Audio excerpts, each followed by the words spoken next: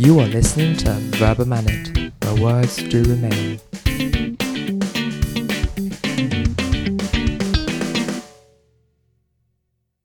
Hello and welcome to another episode of the podcast series Right the Wrongs. Every Wednesday and Saturday, Right the Wrongs raises public awareness on pressing human rights issues and creates an incubator of activism.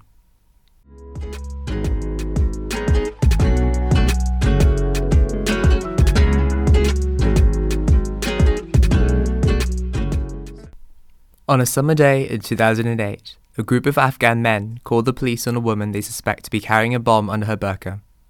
A short time later, an FBI employee receives a phone call and crosses out the name of Afia Siddiqui. One of the 7 most wanted Al-Qaeda fugitives is finally captured. Afia Siddiqui was born in Pakistan in 1972. Highly intelligent and academically gifted, she emigrated to the United States to pursue education at MIT and Brandeis University, studying to become a neuroscientist. When she was 23, Siddiqui married Amjad Khan, with a ceremony for the arranged marriage taking place over a phone call. After the attacks of 9/11, she returned to her homeland, but only for a few months, going back to the US soon after. At that point, her professors and colleagues were already being questioned by the FBI. She first came under the radar for buying $10,000 worth of equipment, which included night vision goggles and body armor. In the eyes of the FBI, Siddiqui's active religious engagement did not help her case. And after that, the story unravels quickly. In February 2003, Afia married her second husband, an accused Al-Qaeda member and a nephew of Khalid Sheikh Mohammed, the mastermind behind 9/11. After the man mentioned her name to the FBI during his interrogations, on the 25th of March 2003, the FBI issued a global warrant for questioning alert for Siddiqui. She was also accused of being a courier of blood diamonds worth $19 million and acting as a financial fixer for Al-Qaeda. 5 days later, on the 30th of March 2003, Afia Siddiqui disappeared with her 3 children when they were supposed to visit her family. The next time she was seen was half a decade later. No one can be really sure about Siddiqui's fate during these 3 years, since all of the involved sides present different stories. While both the Pakistani government and the FBI publicly denied any involvement in Siddiqui's disappearance, it didn't stop the accusations. According to the American government, the woman went into hiding with the extended family of her husband. Her ex-husband believed that version as well, saying that she went into hiding and worked for Al-Qaeda. An interesting point here is that Siddiqui confirmed this version in her statement to the FBI immediately after her arrest. Afterwards, she changed her mind and said she'd been abducted and imprisoned. This is the version that is promoted by the Pakistani government and Siddiqui supporters. They say that she was held as a ghost prisoner by the Americans. 6 human rights groups, including Amnesty International, confirmed it as a possible scenario. One of the loudest arguments pointing to the suspicious behaviour of the US is that Siddiqui was never charged with terrorism. According to the Americans, when Siddiqui reappeared in Afghanistan, the bag she was carrying contained various chemical substances and documents on how to make explosives, chemical weapons, Ebola, etc., documents of military bases, and others. In the logic of Pakistan, if the FBI had proof that that was indeed what the woman was carrying, she could have easily been charged with terrorism. This inconsistency was widely discussed. However, the mysteries related to Afia Siddiqui do not stop with her disappearance. What happened the day following her arrest is not confirmed either. 2 FBI agents, a US Army warrant officer, a US Army captain, and their US military interpreters arrived in Ghazni, Afghanistan, to interview Siddiqui.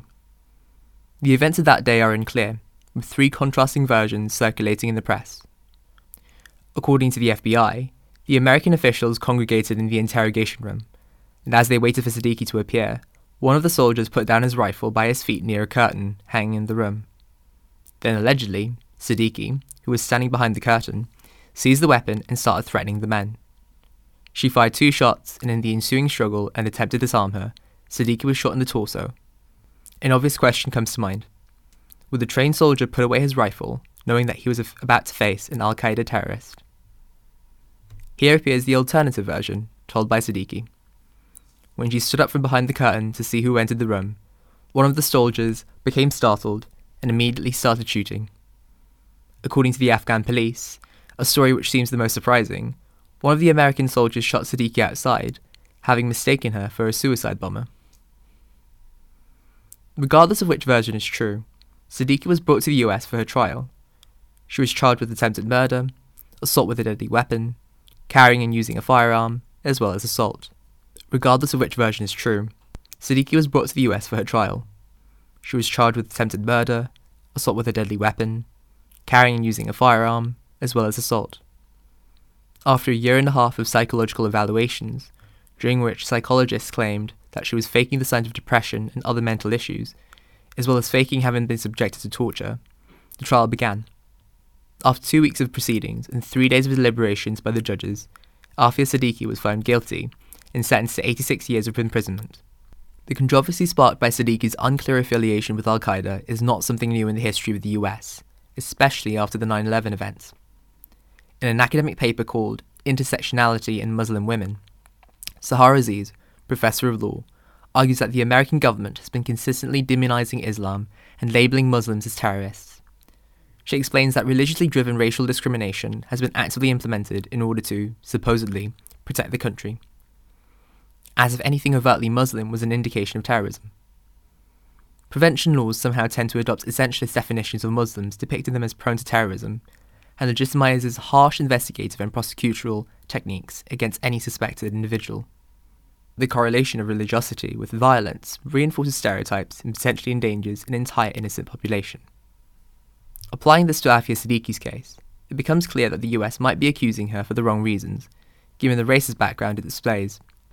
Then again, it is not so surprising that she wasn't accused of terrorism for her acts 5 years prior, since she represents an immeasurable source of information for the American government. She could be used as an ally to reveal details about the terrorists she has supposedly worked in close contact with.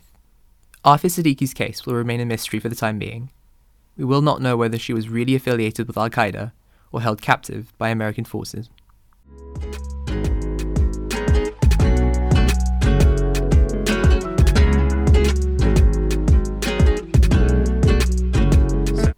That is the end of today's episode on Aafia Siddiqui. In the description of this episode, you can find a link with the latest information on Siddiqui's life in prison. Feel free to engage with us on Facebook and Instagram, and join us for further discussions on a Telegram group, or drop us a comment at theverbamanicpodcast@gmail.com. This episode was written by Kaya and Isis, recorded by Mason, produced by Marine, and brought to you by Right the Wrongs under Verbamanent. The next episode of Right the Wrongs will air on Friday. You can find the programme wherever you find your podcasts, bringing you detailed updates on pressing human rights issues. Till next time, take care.